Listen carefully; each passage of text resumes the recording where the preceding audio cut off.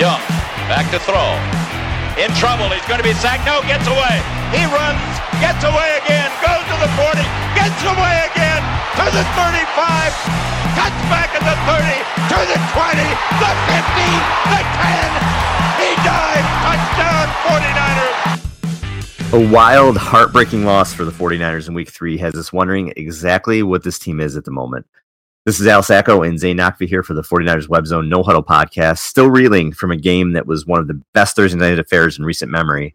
And it was a shame, actually, that it was decided by a terrible officiating call, and we are certainly going to have our thoughts on that. But Zane, it's like one step forward, two steps back, because the offense finally looked like it hit its stride in Week 3, and the defense, after a dominant week, couldn't stop anyone.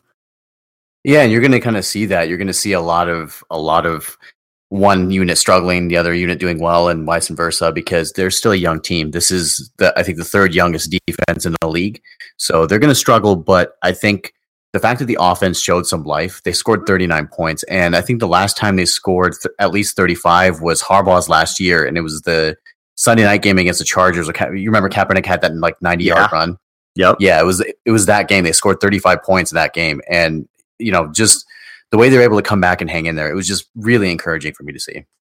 And we'll get into all of it. But first, I want to tell you about our guests who we have on this episode. And now, as you know, if you listen to the show, we try and get a variety of different voices in terms of our guests. And this is no different. We're going to welcome in our friend, Matt Allman. And if you're not familiar with Matt, he's the marketing agent for Matt Breida and Adrian Colbert. And we're excited to get some insight on the business side of things, including how he came to represent Breida and Colbert and what it's like to work with the 49ers. An up-and-coming marketing agent in the league, our guest represents 49ers running back Matt Breida, defensive back Adrian Colbert, and also Pittsburgh Steelers wide receiver Juju Smith-Schuster, who I know a lot of 49ers fans were high on during the draft time. He is our buddy, Matt Allman. Matt, it's great to have you here. Thanks for having me on. I appreciate it. Oh, no worries. I can't wait to get into this and kind of talk some business end here, because, we talk so much on the field stuff and to players and the media. To get some of the business end here is going to be really cool. And I know your agency is a newer one. Can you tell us about how you got started and what made you want to get into this type of business? Yeah, honestly, I had a corporate job kind of pretty much like everybody else when I started. And I literally got laid off on my 30th birthday. And I had a marketing job with a large electronics company. Actually, probably we all have their TVs probably hanging on the wall in one of our rooms in our house. But she got laid off on my 30th birthday. And I took that phone call and I looked at my wife and I told her, I was like, I don't ever want to have to rely on somebody else's decision making again for my income or my family's, ultimate outcome as far as his lifetime goes. And I always had a passion for sports, and I was able to develop some kind of connections through the marketing world over the time being, and I just kind of dove right into it. It was definitely a struggle at first, for sure, obviously being brand new. But I was able to get one guy to believe in me a little bit, and it kind of all snowballed from there. Now, who was that guy who believed in you a little bit? Is there somebody you can say? So Juju was the first guy that I actually had a formal meeting with. And obviously he was still in school, so it's never easy to, it's easy to say, yeah, Matt, you're my guy, I'm going to go with you. But, when you're talking to somebody who's 19 years old, who still has a lot of decisions to make in life, obviously you can't sign contracts at that point. He's still a student athlete. So it's kind of like you're relying on their word.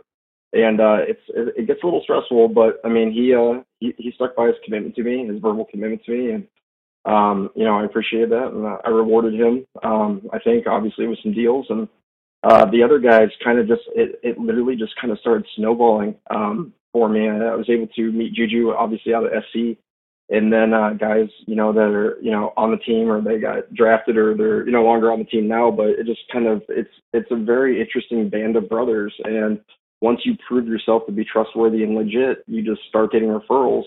And it literally got to the point where I was receiving phone calls from kids. I had no idea who they were. I had to Google them, literally. Wow. That they were players, in Florida, Texas, players I wasn't familiar with yet. But it's literally, when I tell you, it's like a band of brothers. But once you get in and you establish that trust, it's amazing how quick it snowballs. So it was like literally like Jerry Maguire, like you're down there like shaking hands, hoping that this guy is not going to go, you know what I mean, behind your back, or somebody else comes in and gets him. It's 100% like that. It's obviously I think a lot of agencies looked at me Like I was this little guy that really didn't have much of anything to offer. All I could offer was my relationship, my reputation, my trust to these players. And I think ultimately, I'd like to believe relationships win 9 out of 10 times. And I feel like as long as you do right by the player every time, the rest kind of just falls into place. And it's a lot of these bigger agencies. I mean, let's face it, it's like a Walmart. I mean, you walk in there, they're like, oh, we can do your finances, we can do everything else for you, we can do this, we can do that. When you go into Walmart, you can get your groceries, you can get your oil changed. Is that necessarily the best fit though? And what I kind of offer people is, let's face it. I mean, a lot of these agents are attorneys. And would you rather have somebody do your marketing that has a background in it, has a degree in it, or would you rather have somebody that went to law school do it? And I think anybody that's done a little bit of marketing in their life, it takes a specific type of creative mindset, as opposed to somebody that's kind of straight, literally by the book. This is how we do it. And it's definitely been a struggle. It hasn't been easy by any means. But every day, I wake up and it is kind of David versus Goliath, and that's the mentality I have to take. Now, we mentioned that you currently represent Matt Breida and Adrian Colbert, two current 49ers. Yeah. Can you take us through the process in terms of how you actually went about signing those guys and got in contact with those guys? Yeah, so Adrian, I can't say enough good things about Adrian Colbert as a person. I'm very, very careful about who I associate myself with. I always tell people, like, I value your business, but I don't need your business. I'm married. I have 3 children. So, I mean, literally, whoever I sign, my kids will instantly become their fans. And the last thing I ever want is my children to go to school, wearing a jersey and have to worry about something that happened from that player, the previous night before or anything like that. So I'm very selective about who I work with. But Adrian was actually, I got hooked up with Adrian actually from a University of Texas player who played with Adrian at Texas. And they called me and were like, hey, Matt, they just basically said, hey, he's got a lot of questions. He needs some help. He's a super talented player. He was like a big brother to me here at Texas. Can you help him out? And I picked up the phone and called Adrian, and Adrian's one of those people who's just so charismatic, and it literally was one phone call.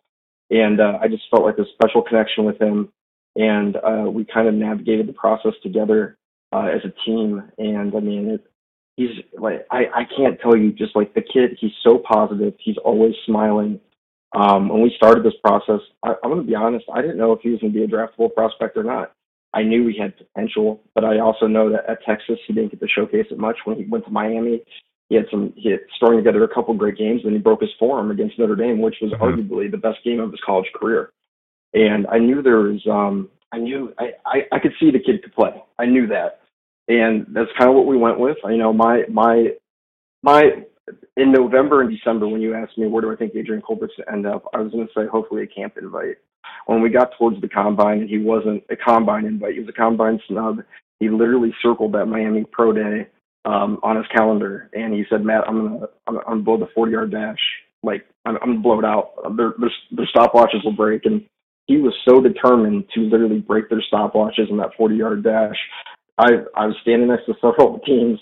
I heard 4.2540 from about 3 or 4 different teams.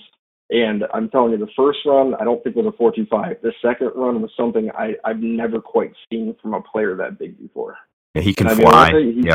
He can fly 6'2", 205, and we're talking a 4.2540, and he hits like a truck. Gosh. He's just a phenomenal kid. Got lucky and blessed and, synced up with him. And he also too, he's kind of he understands how I am as a person and how I value character.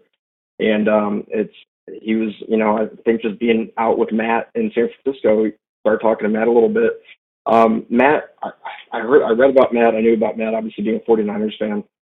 But I never got to speak to him during his college days. And Adrian's like, hey, he's like, I want to introduce you to. And talking to Matt, there's some opportunities that were out there that he wasn't getting the opportunities he should have been getting with where he's started and where he's at now. And we were able to get him on the team and start getting some of those opportunities for him now, as far as deals go and whatnot. So it's thanks to Adrian, I have Matt, and Matt's another one of those human beings too. When you talk to him, you just walk away completely, just like, wow, like that is an amazing kid. He is absolutely a phenomenal person. He is Matt and Adrian are 2 of the most respectful kids, I think, that I've ever spoke with as far as the recruiting process goes. And I'm blessed to have them on the team. Yep.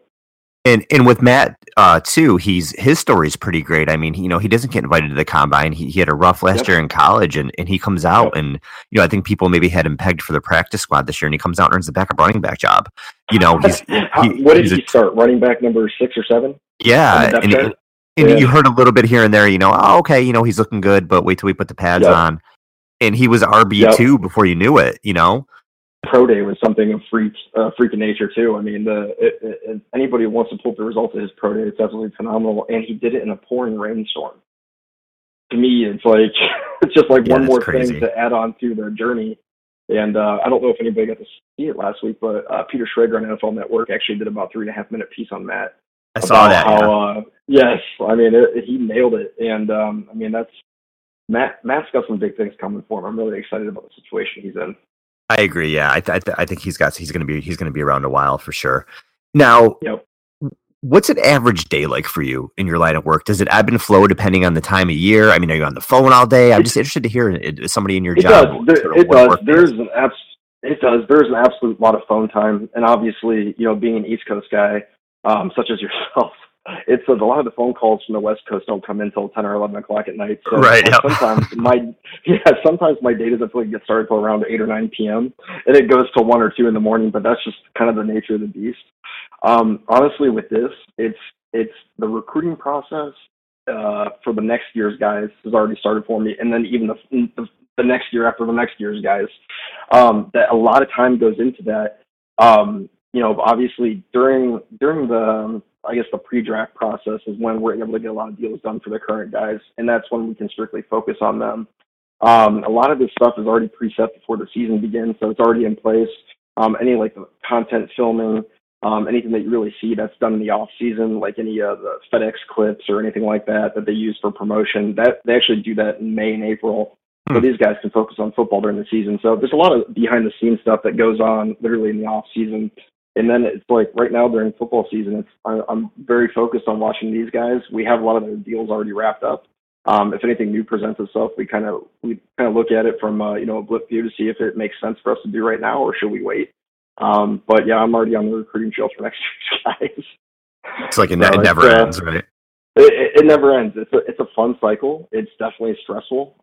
It's definitely stressful to have to rely on a young man to say, "Oh yeah, Matt, you're my guy." And at the end of the day, I mean, it all depends if they want to sign that paper with you or not once they declare or once their last, after their final college game. So it's a crapshoot, but it's what I signed up for and I love it.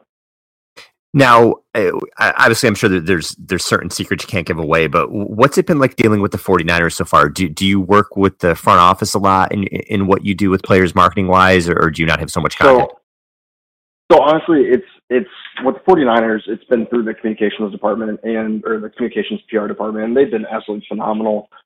Their biggest thing is, they want these guys. I mean, it's a first class organization in which obviously as a 49ers fan, that makes me feel glad to say that they're very, very protective of their players. And I completely respect that and get that. But it's from the top down, they want nothing but the best for their players on and off the field. So if there is any type of communications, PR stuff, anything that, honestly, yeah, I work for the players specifically. They work for the team, but it's been a good partnership so far with the team. If I have a question or hey, I want to get, Matt or Adrian on this, what do you guys think? I reach out to them and they've been nothing but supportive and, we've had great dialogue back and forth. I mean, I can't say nothing but great things about the 49ers office so far. Now, is it something if you do get a deal with, I don't know, with Adidas or whoever it is that something that you have to go back to the 49ers and say, hey, we have this on the table and sort of get the permission or can you do it on the side? So, yeah, no, not at all. We don't have to go through the 49ers team on that whatsoever. A lot of people don't know this, but literally the jersey, the pants, and the helmet, I think, of the 49ers property, what the players wear as gloves, the shoe wear and stuff like that, that's all players' preference. So they can choose any brand they want to. And that's kind of I didn't know that. Okay. Yeah. So all that other stuff is property of the team. The stuff with the Nike check marks on it basically is property of the team. The jersey, the pants, the helmet. Anything else that the players have on, that's basically a separate marketing deal that they worked out. I mean, it's pretty much either Nike, Adidas, or Under Armour, and right now Adidas has been kind of the top dog for basically a lot of the players. They're really making a strong push, specifically with the NFL players right now. So they've been fantastic to work with. Now, are there any guys in the industry that, whether it's marketing or contract negotiations or whatever it is, that you looked up to, or have even kind of been a mentor for you so far? So I mean, like everybody, absolutely. There's been quite a few. I've been very blessed too. I'm very cautious with who I approach with questions and look for answers with, because you never know. I mean, it could be a double-edged sword at the end of the day. But I mean, obviously, Lee Steinberg. I mean, he's kind of in the agent world. He's kind of the GOAT. The greatest of all time, so to speak. Warren Moon, Steve Young, all those guys back in the day. I mean, the amount of knowledge he has pertaining to this industry and business. Obviously, he's somebody I kind of watch from a distance. I don't have like a lot of direct contact with him. I've had the pleasure of speaking with him several times, and they run a great agency out there. Players Rep is another good one. Players Rep is Andy Sims. And he represents Adrian Colbert right now, and he's been absolutely phenomenal to work with. Any questions I have specifically, I mean, like obviously I'm not an attorney, so any contracts that come across the board, and there is no there's no competitiveness between the two of us. We work together, what's best for the client, and that's what's awesome about it. Now, being that you were basically a startup, did you have to kind of break down that wall, so to speak, with these bigger agencies, or were they welcoming? No, they're not welcoming. Literally, I can imagine. Honestly, yeah, it's I mean, the NFL, the collective bargaining agreement changed, and the agents can't charge what they used to, as far as the agent commission fees and whatnot. So they rely on a lot of their income off these athletes on the side marketing deals, the trading card agreements, the paid appearances. So when somebody comes in that kind of, they're saying like, oh, we can handle this, they really don't. They really don't want me involved. However, you hope they do what's best for the client. If the client says, the player says, you know what, Matt's my guy, this is my marketing guy, you're going to be my agent, and I'm going to have a separate financial guy. You hope they respect that, but they don't. I mean, they still try to push me out, and which is fine. There's a lot of guys that call me on a daily basis because they see a lot of the connections I have with the current college players across the country. They act nice to my face, but trust me, when I'm talking to parents are very quick to tell on them. I mean, anything they could possibly say, negative or whatnot, they're very quick to bring it up in a conversation to me, and I'm appreciative of that. Sometimes I wish I was like, I really don't want to know that I thought he liked me as a person. Yeah. But it's one of those things to where my mindset is I'll never, like my mom always told me, if you don't have anything nice to say, don't say anything at all. So I just rise above it. And plus, to be honest with you, it's a very unprofessional look. If I'm making big agencies that insecure about my relationship with the player and the family, then I must be doing something right. So I kind of take that as a compliment.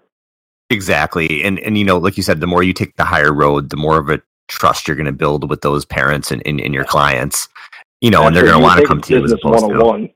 Right. Yeah, to do that. Oh my God. It's so shady. That would bother me. That's so shady, man. Oh my God. Dude, it is. And it's all about connections. They're like, hey, can you give me, after they ask you about your wife and kids, they're like, hey, by the way, do you have so-and-so's phone number? I'm like, hey, I do, but yeah, you're not getting it.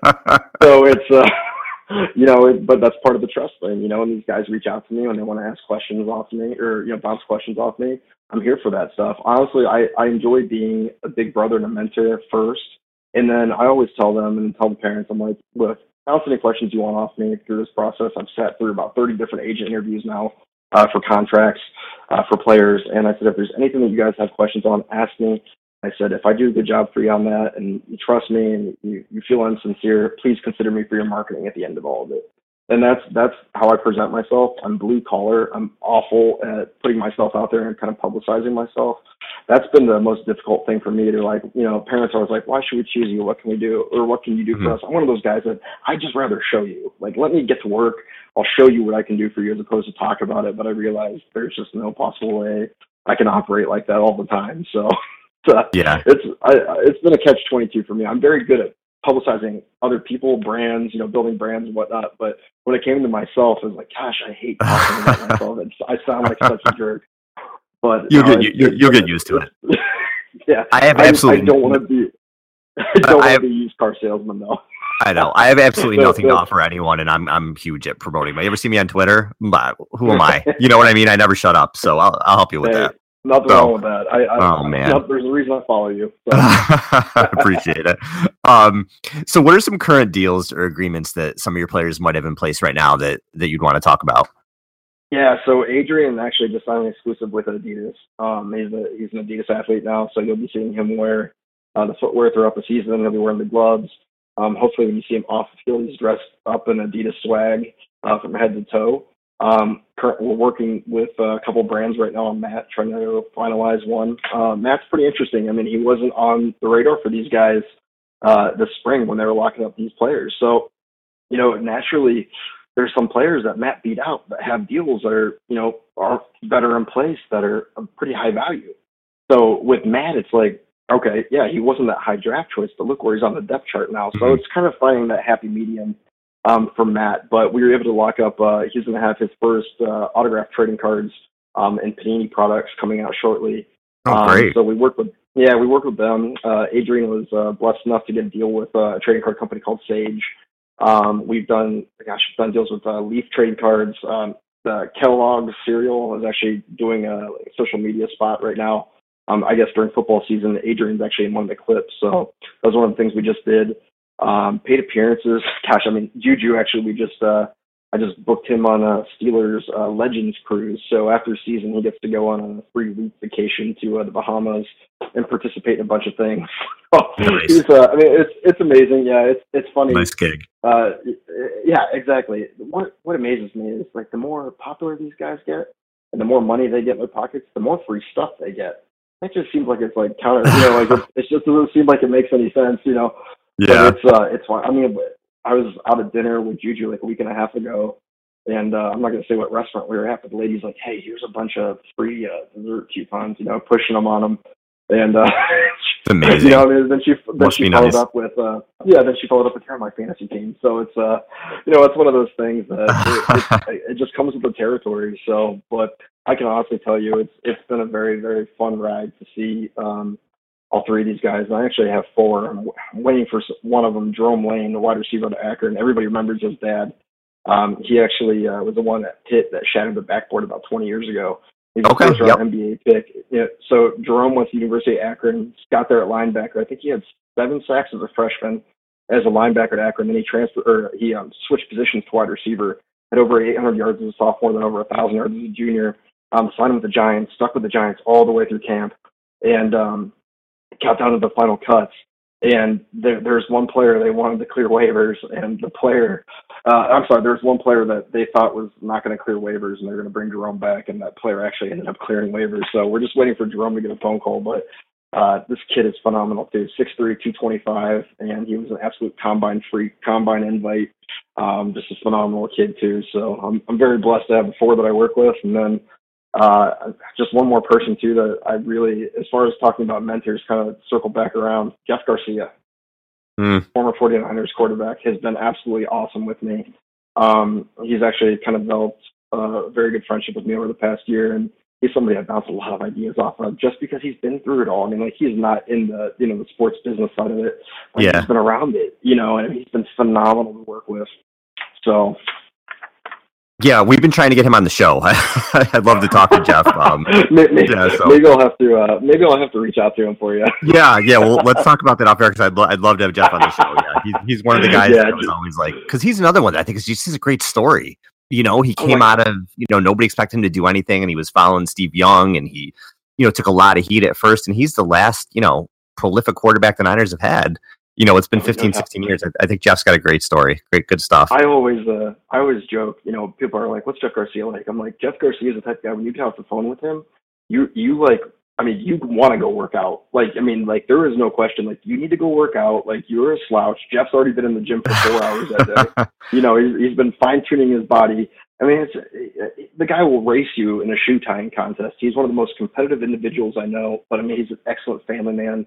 And you could tell this is why he was successful. I mean, just the character, the makeup of him. I mean, it's phenomenal. He's an amazing person. Now, we know you're a 49ers fan. How did you start following the team? Was it a certain player? How did you come about to be a fan? obviously I'm in Northeast Ohio, and the Cleveland Browns always sucked. And even like growing up, I just watched my dad just sit there in misery watching the Browns every Sunday. And I don't know the exact reason I became a 49ers fan, but I'm almost positive it had to do something with like pissing off my dad. Because the 49ers, I mean, were absolutely fantastic, and I don't know why. I was always vindictive like that. But no, I mean, like, I just watched it. I was about a year or two before the Super Bowl. I want to say I was 7, the last Super Bowl we won.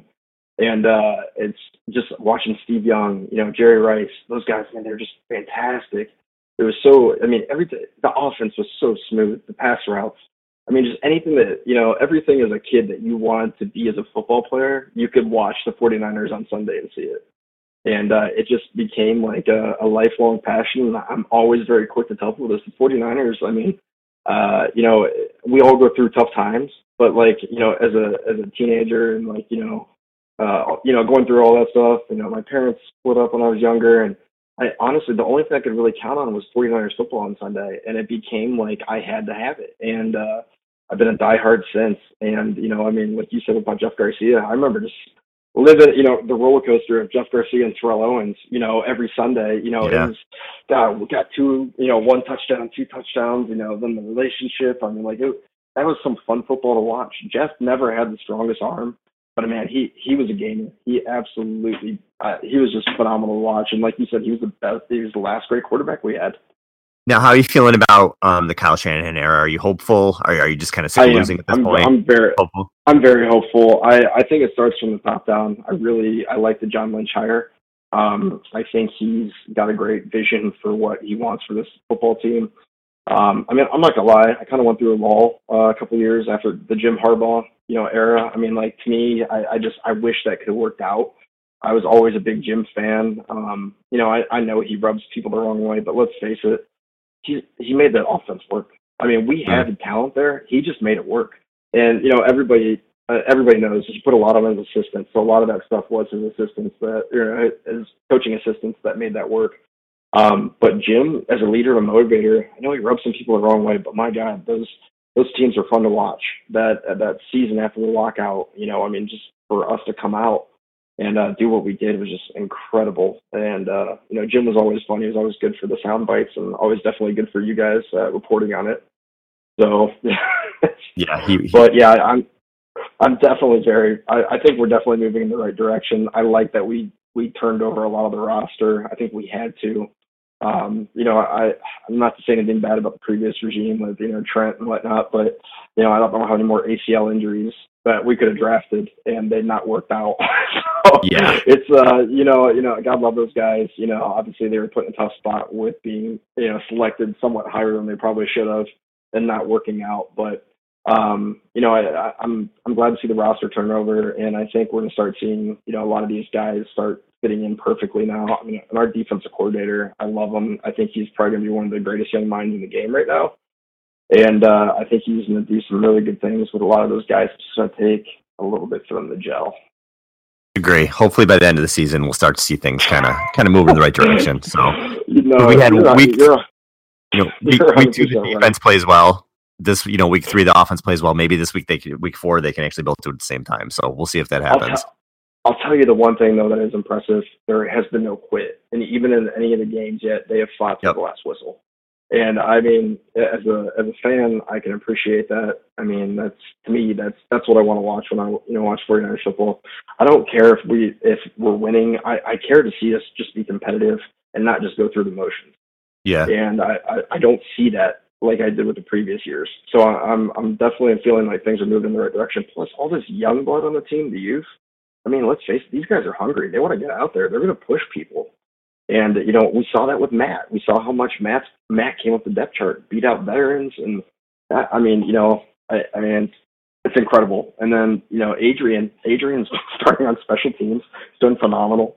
And I wouldn't be surprised to start seeing him get some game reps too. So it's going to be a good season for us. I'm really excited kind of the direction that we're going.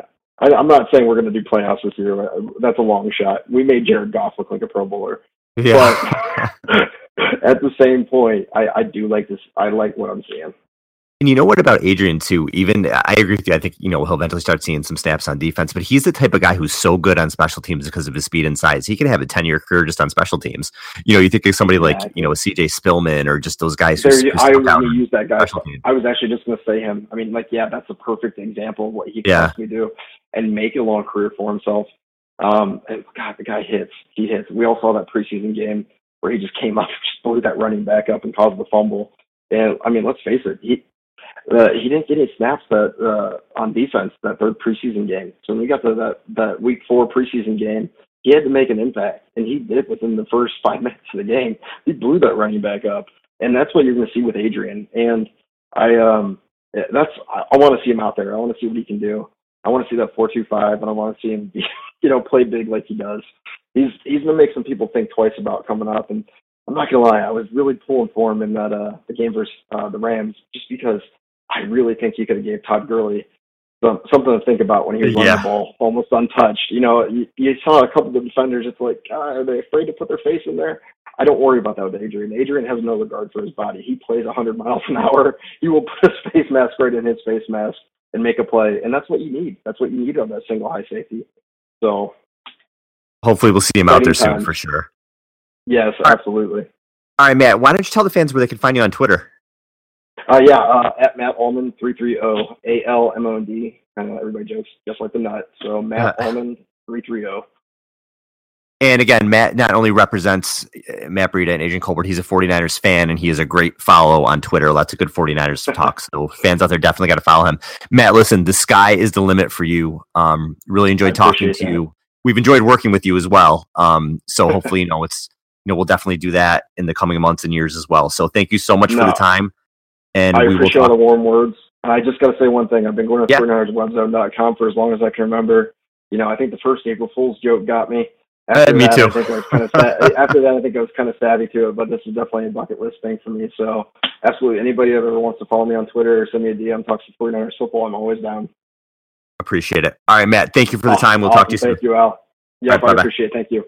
Bye-bye. All right, thanks again to Matt Allman for the time. Great talk with him. A lot of good behind-the-scenes stories there on the business side of things. He's a good friend to us and to the site, and I do, like I said, I look forward to working with Matt in the months and years to come. Appreciate his time on the episode. But getting into this game, Zane, now I want to start off because, we talked about that the offense looked really good, and it did. This was the best that the 49ers offense has looked in a while. It actually looked like a pro-style offense. But the first play of the game, and, Brian Hoyer's been... Obviously, he's had a rough couple weeks. And that first pass to me seemed like it took 45 seconds. I'm watching it, and he turns around, and I'm like, "Dude, don't throw that ball. Don't throw the ball." Is he going to throw the ball? It seemed like it went. He's throwing the ball. It's going to get intercepted. Like it was slow motion, and I didn't understand how he didn't see it. And you're like, okay, here we go again. But after that, you know what? Hoyer won me over in that game because he played gutty, he played gritty, he played with a lot of heart. He made some big throws, and after 2 bad games in a game that you could say the loss was a lot of it was on him against Seattle. He comes out, he throws an awful interception, and then other than maybe a couple throws here and there, he lit it up. He did, and he had after that one pass, after his first pass, he had a rating of 112.3, and he was great after that, and he was hitting guys in stride, and there were some drop balls as well, and some untimely penalties. But he was executing this offense like they expected he would execute it when they signed him. He looked like a seasoned veteran. Like in Seattle, he looked like the moment was too big for him, and he literally looked like a rookie up there because it was his first time playing up there. He didn't know what to expect. But in this case, coming back home against an opponent that, frankly, I think the 49ers should still have won the game. But I will say that given the nature of what the game turned into and the fact that they were able to come back and make a game out of it in the end, and kind of look good doing it too on the offensive side of the ball. Like not only Hoyer throwing, but Garcon was amazing, and Goodwin had a great catch along the sidelines, and Carlos Hyde had another strong game. Like it kind of gave you a glimpse as to what a Kyle Shanahan led offense can do. And I think that that's the biggest takeaway from this game is that it's a building block for the rest of the season. And a Kyle Shanahan offense runs well when they can run play action well. And Hoyer was 8 of 9 for 152 yards and 2 touchdowns and a perfect passer rating of 158.3 on play action throws. in week 3. And like you mentioned earlier, they hadn't scored this many points since that game against the Chargers in Harbaugh's last year. And the Niners had scored 2 TDs or less in 34 of their last 44 games. So to come out and score like they did, I think they did 5 touchdowns in week 3, right? It shows a good sign that things are maybe moving in the right direction. I know Thursday night can be fluky, but this was against a good Wade Phillips coach defense, and the offense was clicking. This was as much as a pro-style offense as I've seen look. And I'll tell you right now, who is just a stud out there on the end is Pierre Garçon. I mean, What a game this guy had. What a professional receiver this guy had. And I tweeted out, or what a professional receiver this guy is, I should say. And I tweeted out, you look at the last 2 big free agent wide receivers the 49ers brought in, Torrey Smith and Pierre Garçon. Last year, Torrey Smith, and I know they're different kinds of receivers, but 2016, Torrey Smith played 12 games, had 20 catches for 267 yards the whole year. Pierre Garçon in 3 games this year, 16 catches for 249 yards. So he is on a pace to have a great season, 85 catches and over 1,300 yards. And that's the most yards we've seen a receiver have since T.O. Yeah, he was great. And it's nice to see that the 49ers have a reliable target, and he was exactly what he thought they would be. It's nice to actually have these players develop. Like Torrey Smith was miscast. He wasn't supposed to be number 1 receiver. And I feel like Garçon is a great number 2, but he's playing that role of number 1 really well. He's catching short passes. He's catching passes along the sidelines. He had a long 50+ yard catch from Hoyer near the end of the game. Like he's basically been doing everything for him. He's shown toughness and veteran leadership. Like he's the type of guy that they need to keep around to be able to mentor some of these young guys. And the fact that you'll see as the season goes on, Al, you'll see that a lot of guys will come open in terms of scheme, like on routes and things like that. They're going to come open, and it's up to Hoyer or whoever the quarterback is to get them the ball. So I think that this scheme fits Pierre Garçon's skill set really well. He's able to find open spots. Kyle Shanahan is able to utilize Garçon's strengths to the fullest. And I really think that this is a really good spot for him. I think that Pierre Garçon is not just a 1-year thing. I think he's going to be like a 3, 4, 5-year thing. I think he's probably going to end up playing into his mid-30s with the 49ers. He certainly is not showing any signs of slowing down yet. And I thought there were plays being made all over the field. And Marquise Goodwin finally caught a long pass, and he had 2 catches for 62 yards. But probably, and not necessarily in the stat line, but one of the receivers I was most impressed with was Trent Taylor. Mm-hmm. I just thought that he made some plays, and he had 3 catches for 32 yards, and obviously he caught that touchdown, and he caught the would-be first down at the end of the game, which we'll get into the officiating a little bit later. But they were going to him in big spots, and he made some plays. And again, it's difficult for rookie wide receivers to adjust in the NFL. And he's starting to make, he hasn't had a big game yet by any stretch of the imagination, but he's making catches here and showing flashes where you can maybe see why they moved on from Jeremy Curley, because they want to get this guy on the field. And I know I said last show that, Jeremy Curley could help this offense, and I still think he could. But when you see flashes like that from Taylor, you get excited for a 5th-round pick. This guy can end up being a nice producer in the slot for the team. Yeah, not only that, he can return punts too. Like he's 4th or 5th in league in punt returns and punt return yards per return. So he's a multi-dimensional sort of player, and that's exactly the type of guy that you want when you're trying to rebuild a team. You want a guy that can do multiple things, and it's not just a one-trick pony. And that kind of helps balance the rest of your roster out. But as far as receiving goes, I thought he was great in short space. He had that touchdown, like you mentioned, and he proved to be a reliable receiver. Should have had 4 catches. He ended up with 3 catches for just over 30 yards and the touchdown. But I think that he'll become increasingly involved in the subsequent weeks. Right now, obviously, as a rookie, he needs to develop a little bit, and they may be kind of gun shy to throw him in there. But you'll see his snap count increase. And I think that Kyle Shanahan's kind of just feeling out his guys, especially the rookies, because he's never coached them before. So a lot of these guys you may see getting more snaps as the season goes on. And I think Trent Taylor's definitely one of them. And I want to say this too, just come out on the record and say it, because with Carlos Hyde the past few years, I thought there were definitely question marks. Can he stay on the field? Is he a number 1 back? Because he hadn't had a lot of consistent production. If you looked at his stats, there weren't a lot of games where he had over 4 yards a carry. I know that has to do with the quarterbacks and the offensive line and that sort of thing, but you wondered, can this guy produce as a number 1 feature back? To me, you can stop those questions, because this Carlos Hyde is the number one feature back. If you look at his last 9 games going back to last year, 144 carries for 798 yards, 5.5 yards per carry. And other than this past week, those other 8 games, it's not like he had a prolific passing attack to help him. He looks comfortable in this offense, and there was a lot of questions of whether he would or would not.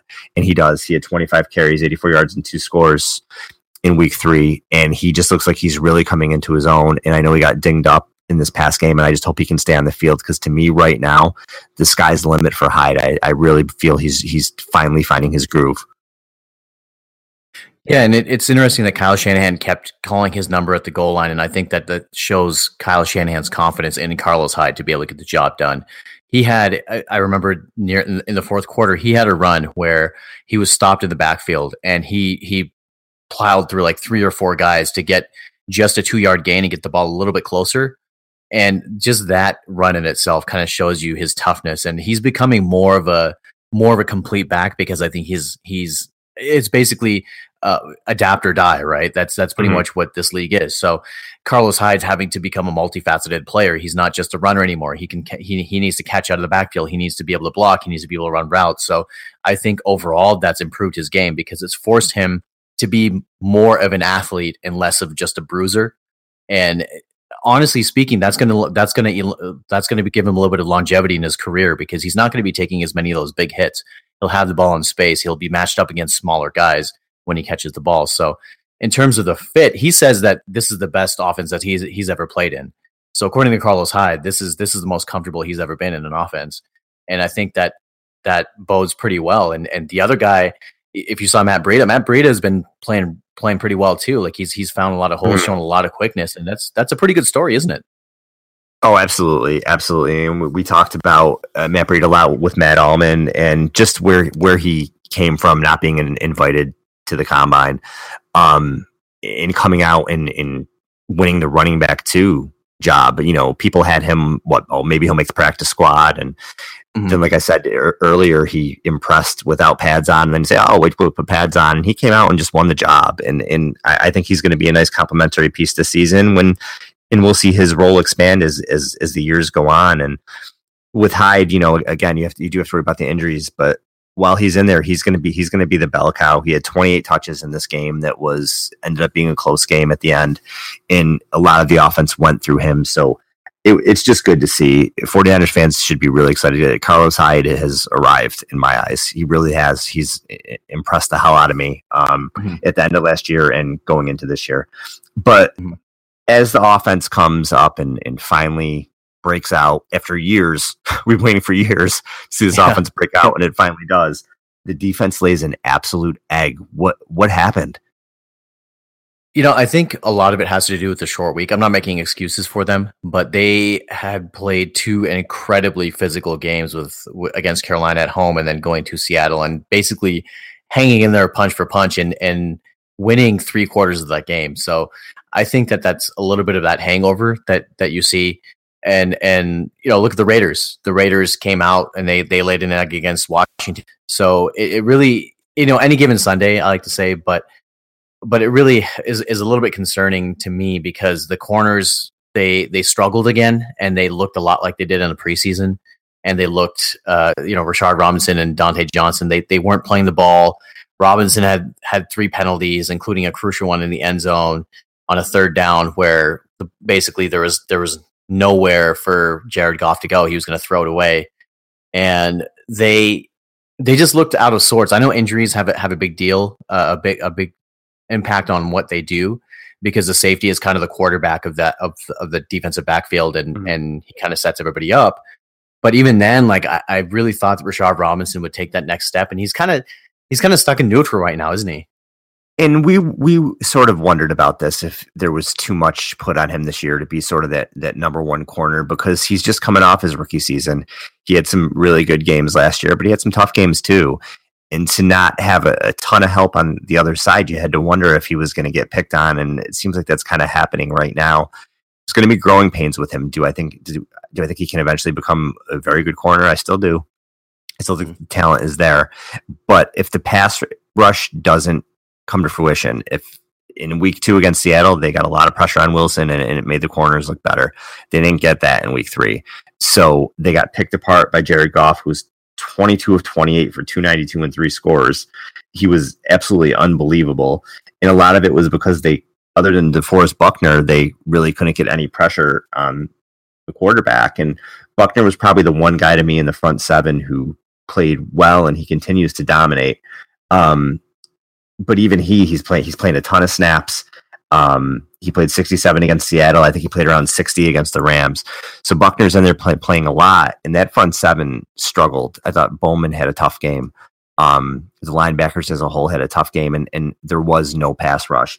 And I saw that you tweeted, and I was interested to talk to you about this on the show because I want to get your thoughts on it, about the 3 defensive linemen that were taken. And we love Buckner. Buckner is what he is, and he's fantastic. But you look at Thomas and Eric Armstead.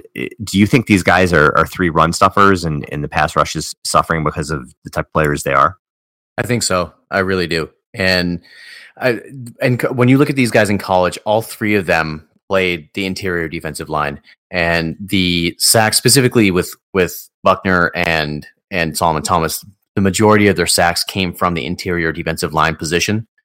So really, you're asking Solomon Thomas and Eric Armstead to play defensive end, and these guys honestly don't have a lot of defensive end style pass rushing moves. They don't. They're used to occupying blockers. They're used to being up in the middle and clogging the offensive line and swallowing up running backs, and which is what they're great at. You look at their run defense, and they're really good. They're really good against the run, but against the pass, like they just don't have enough moves to be able to be that game-wrecking pass rusher. Like, people compared Solomon Thomas to Justin Smith, but the difference was that Justin Smith was a more complete defensive end. Now, Solomon Thomas could be that at some point in his career, but Justin Smith was not only a run stuffer, but he also had pass rush moves, and he was also able to occupy blockers, which in turn freed up Aldon Smith to get all those sacks.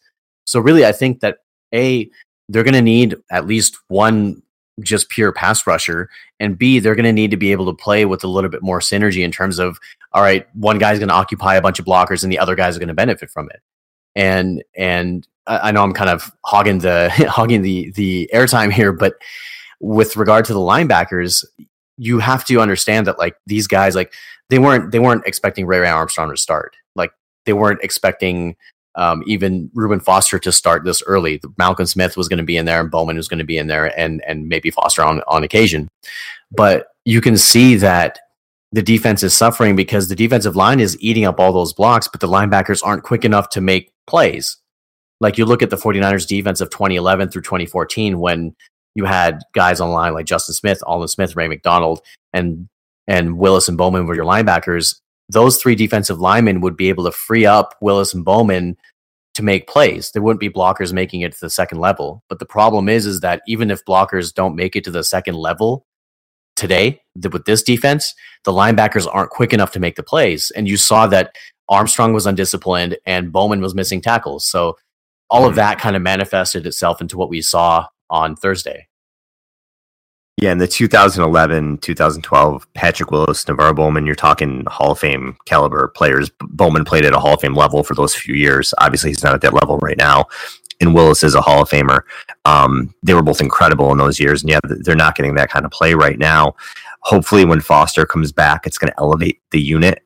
I certainly think Foster's a massive upgrade over Armstrong, and maybe that'll help Bowman. But to be honest with you, Bowman had a bad game, and I think a lot of that had to do with quick turnaround. Mm-hmm. Maybe just with his injuries, he just can't do that kind of turnaround anymore, and we'll see a better game from him when he has the 10 days rest there. But I do want to, not to pile on Solomon Thomas and not to put you on the spot, but you and I are both a little bit vocal. Listen, we don't know what he's going to be yet. He can end up being a terrific player. He's got a ton of talent. But we were both a little bit like, is he the guy you want to take at number 3? Is he a difference maker? So was that pick redundant, Zane? Do you think the Niners should go in a different direction, or is it too early for us to say that right now? I think it's really too early to say because three games doesn't really make a career. So I'm willing to wait on Solomon Thomas, and I'm willing to see what he can prove in the subsequent years. But on the surface of it, it does seem like they have 3 really similar defensive linemen, and that's honestly the crux of the issue, is that they're not getting any pass rush because they're not pass rushers. So who else would have been the pick there? People would ask. I mean, you could have gone with Jamal Adams from LSU and look at the need for safety now, right? I know hindsight's 2020, right. But can you imagine Jamal Adams on this team and what impact he would have? Or Malik Hooker. I know that you were a big Malik Hooker fan, but again, hindsight's 2020, and in the situation is what it is, and we have what we have. So Solomon Thomas, like he's a really raw in terms of pass rush ability. So I'm hoping he can learn some pass rush moves and hone those skills this offseason and kind of look at the tape and develop into an all-around athlete. And I think that it's a lesson for John Lynch, isn't it? It's a lesson in being able to recognize what you need and what you currently have on your roster. And look, we're not knocking Solomon Thomas right now. We're not making judgments on him as a player after 3 games. But we have a show we have a show we have to do. And we can't say every show like, oh well, just wait and see. We have a pretty boring show, so we have to react to what happens week to week. And right now, it's a fair debate to have right now when you're not seeing the production as of yet. But we do have to wait, and we will wait and see. But we will continue to critique week after week. That's what we're here to do. Mm-hmm. I would like to see, staying with the defensive line, I'd like to see Eric Armstead just have that breakout game. Yeah. Just where you're like, wow, he went out there and he killed it and he was dominant. And he certainly had some moments. But as a first round pick, DeForest Buckner's had those games where you're like, wow, especially this season, mm-hmm. Okay, this guy's going to be a player. Thomas, we're too early to know, but I feel like with Armstead, we haven't seen that yet. There's been a play here and there, but we always hear, how great he's been in practice and in the preseason, but we haven't seen it in a game yet where it's been like, wow, he's been dominant. He's been good. And he's been good. He's had some good games this year, but I just want to see that dominant game from him. And hopefully that's coming soon. Yeah. Eric Armstead is an interesting guy. He missed all of or most of last year with that injury, and his shoulder was bad, and he had a few things coming into the league in terms of health issues, but he was always a really kind of raw developmental prospect. And the pick at the time, personally, I wanted Marcus Peters at the time because he was on the board, but again, hindsight is 2020, and Armstead was he was a seemingly good pick at the time. He wasn't a bad pick, but I think that he really needs to show some signs of growth. And this season, again, it's early on in this season, and everybody's getting used to playing with each other, and it's a new scheme and a new team and everything. But I think that as long as he shows those flashes, and that goes for everybody, that goes for Solomon Thomas and Buckner and Armstead, as long as they show flashes of greatness and they show flashes of big playability, I think that once the overall talent of the team improves, they'll flash even more. Because as Jim Harbaugh used to say, iron sharpens iron, right? Yeah, definitely. Now, before we give out game balls, I do want to talk about the officiating because it does not sit well with me. And I'm going to say this. Listen, the refs have a tough job. I'm not saying they don't. It's a fast game. You're dealing with fast players and world-class athletes, and it's, they say you can call holding on every play. It's not easy for the officials. I get it. Having said that, some of these calls at the end of games is utterly it frustrates me as a fan that I have to sit and watch these guys play hard for 60 minutes and then a ref decides to call a questionable pass interference call and there's the game just like that. And for those who may not know what happened in week 3 with the 49ers, and Trent Taylor runs his route, I guess they said, what did they say? He extended his arm to push off. It just looked like he ran his route. And even if he did extend his arm, it was such a little bit. It was a ticky-tack call. And Taylor catches the pass. It would have been a first down at about the Rams 40 with the 49ers down by 2. And all of a sudden, the Niners are in business where they can maybe win this game with the time winding down. But the official calls offensive pass interference penalty on a play that was at best questionable. And the Niners lose the game because of it. And when is enough with the NFL? How many times do we have to see this happen where these officials make these calls that aren't obvious? I mean, if somebody gets ripped down and it's pass interference, great, you got to call it. But if it's questionable, if it can go either way and the game's on the line, to me, you don't call that. You let the players play the game. You let the players determine the outcome. And the NFL has to do something about these officials who, I don't know if the moment's too big for them. I don't know if thought they saw something that wasn't there. I don't know, but the NFL has to do something about these officials because it's utterly ridiculous that the games are decided this way.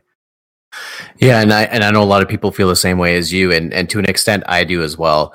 But I'm going to talk some people off the ledge right now, and here's how I'm going to do it. The way you win games in the NFL is you take care of your own business. You handle things when you have a chance to handle them. And when the 49ers had a chance to handle them, the very first play of the game, Brian Hoyer threw a pick, and that basically gave the Rams 7 points. Then later on in the game, when the 49ers scored, I believe when they got it to within 10, Robbie Gould misses the extra point. And that's, to me, that is actually what determined the outcome of the game. Because if he makes that extra point, the next 49ers touchdown, all they have to do is kick an extra point and they go to overtime. They don't have to go for that next 2-point conversion. So, you know, Kyle Shanahan burning 2 timeouts before that 2-point conversion.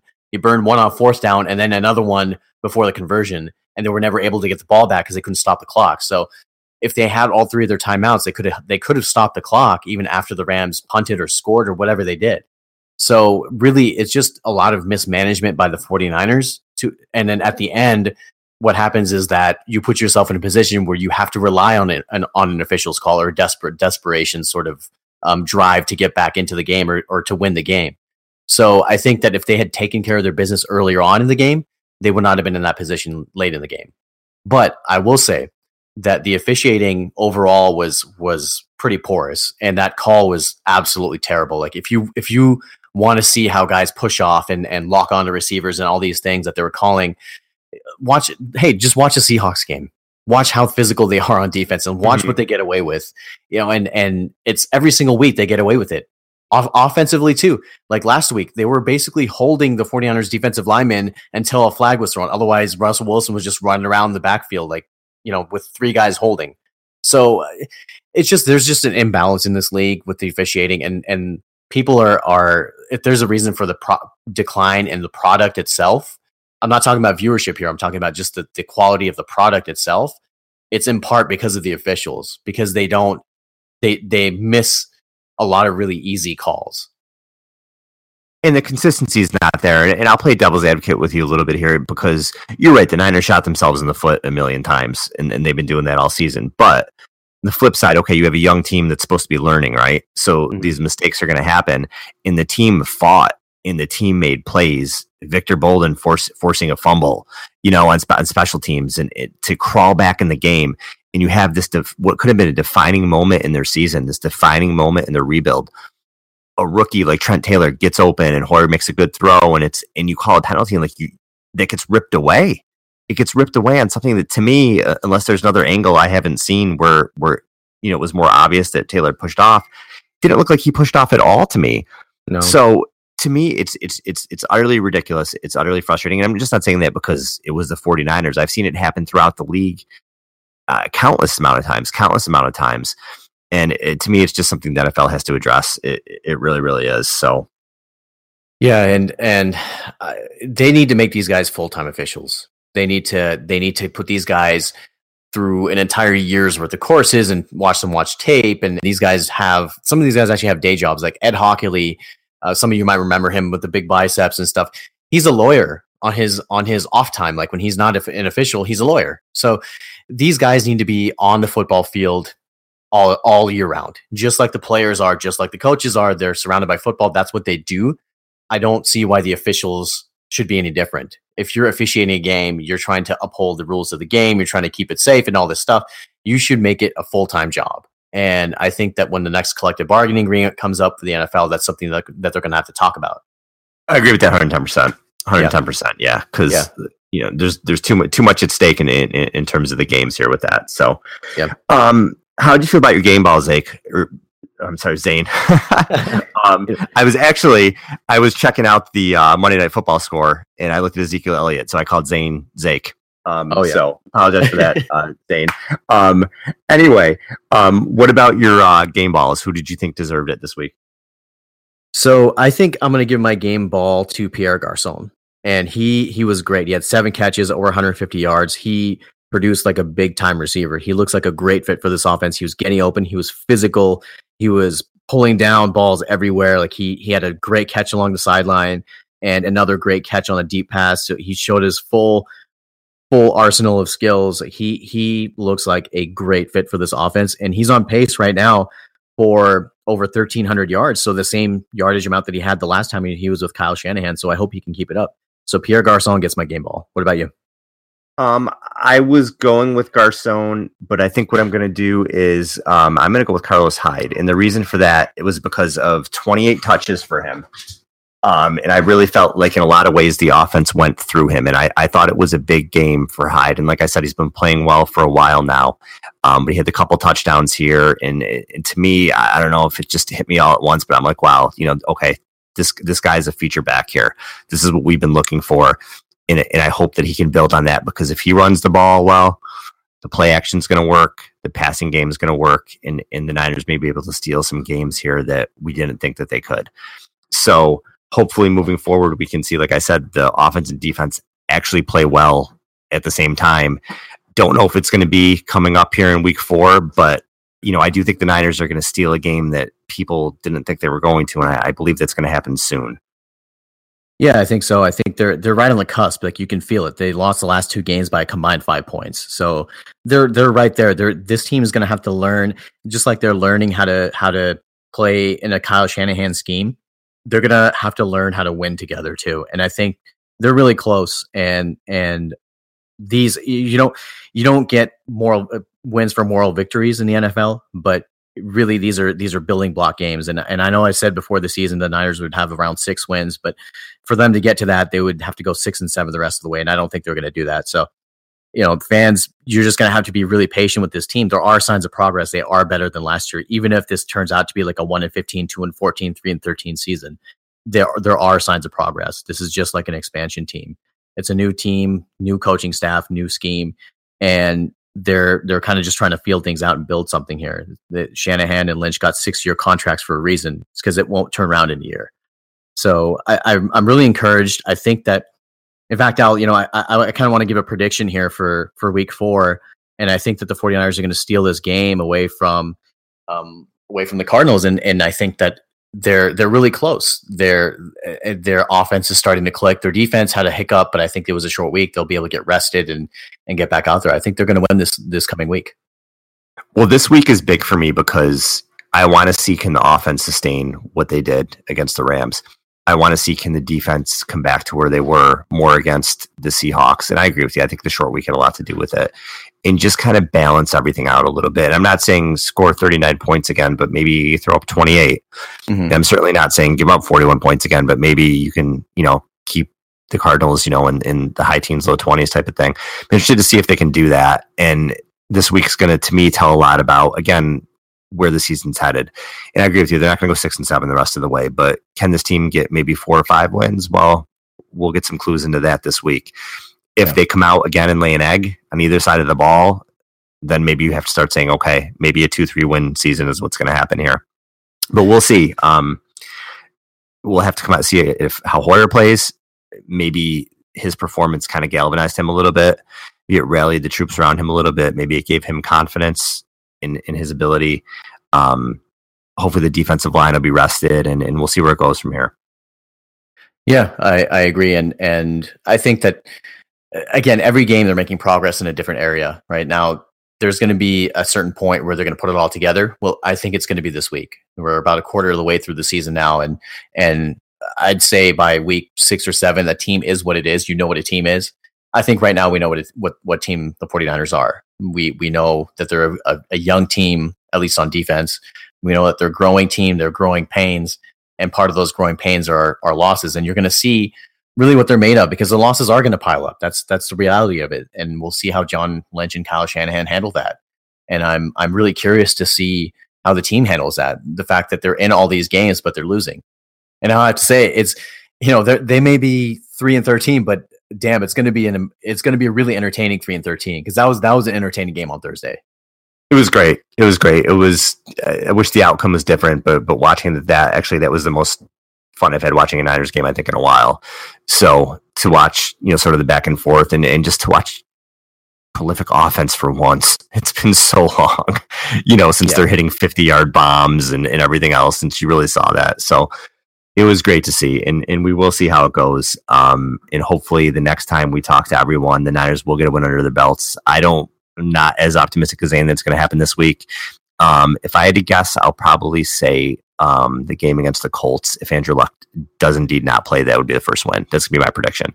So you already know what I'm going to do next week. But I think I think they're going to lose to the Cardinals this week. So unfortunately, that's my prediction there. Okay, well, I mean, we're at opposite sides, so we'll it makes for a better show next week, right? So one of us will be wrong. One of us will be wrong, right? So unless it's a tie, we're both wrong. So that could be. Yeah, that could be. It could happen. It could happen. But Al, before we sign off, there's something I want to address, and as everybody knows, this is kind of an elephant in the room, and I want to address what's happened this past weekend with the national anthem and the National Football League. It's an interesting time to be an American, and it's an interesting time to live in this country. And there are a lot of people with opposing views, and there are a lot of people with empathy and sympathy for one side of a debate or another. But we have to remember, as Americans, we're all on the same side. We all want the same thing. We all want a country that we can be proud of, a country that we can live safely in, a country that we can raise our children in, and a country that is a shining beacon for the rest of the world. And when people are at opposite sides of the spectrum and going at each other like they are currently, we're not any of those things. We are literally beating ourselves up. And personally, whatever view a person has of the national anthem and how a person should protest injustice, social injustice and social inequality, there are many ways to do that. There are many effective ways to do that. And I really feel like this is a really crucial time. This is kind of like a watershed moment for us as a country, really, to either band together or to be divided further apart. And the comments that came out of Washington, D.C., the comments that Mr. Trump made, a lot of those things can be taken different ways. And a lot of people were hurt by that. A lot of people have had extreme reactions one way or the other to that.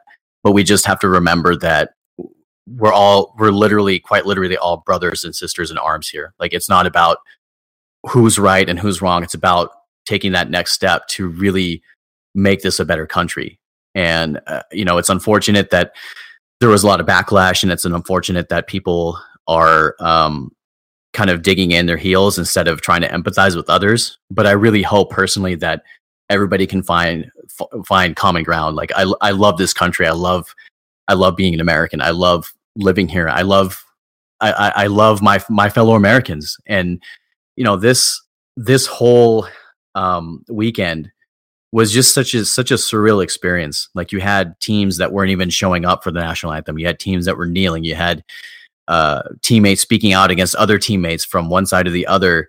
Derek Wolfe had some comments of the Broncos, and he didn't understand the protest. And there's other guys who are very vocal against him. So it really, it's just one of those things where I don't want to get political on the show, but I feel like this is something that we need to address, and something that we should work with everybody to try to come to some sort of understanding. If there's no resolution, at least understanding something. The person is okay with it. It just means that they understand the other point of view. And I just think that everybody is just on such extreme sides of the spectrum that we're getting further away from that instead of closer. Yeah, I'll say this, and this is all I'm going to say about any of it, is just in terms of political spectrum where we are. And this is honestly all you're ever going to hear from me about politics on the show, but I look at sensible governing as happening in the middle. I look at everything as sort of a gray area. And I think where we've gone in society right now is either very far left or very far right. And all you're doing when you're doing that is going farther apart. So I feel like I agree. I just would like people to meet more in the middle. And I'd like the people who run this country to look at things in the middle and look at the gray area, and not so much, way to the left or way to the right. So there's the official Al Sacco stance on politics, and that's all you're going to get out of me on that. So, but yeah, very well said. Put that down on like a card, just like a cue card, and just like hand it to people. Like, this is what I do. This is what. Just print a T-shirt and just be like, "This is how I feel." This is how I feel. Just like a canned response. You could answer every because it is. I feel strongly that way, that sensible governing happens in the middle, and I can answer every political question like that. But I don't know.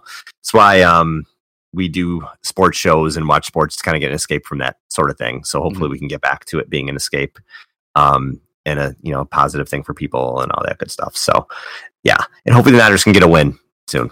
So yeah, we can I'd like for them to get a win in 2017. That would be nice. At some point soon, it would be great. What's it been like two in the last 19 games or something like that? So it's 3 in the last I think 3 in the last 24 games, and those 3 are all against the Rams.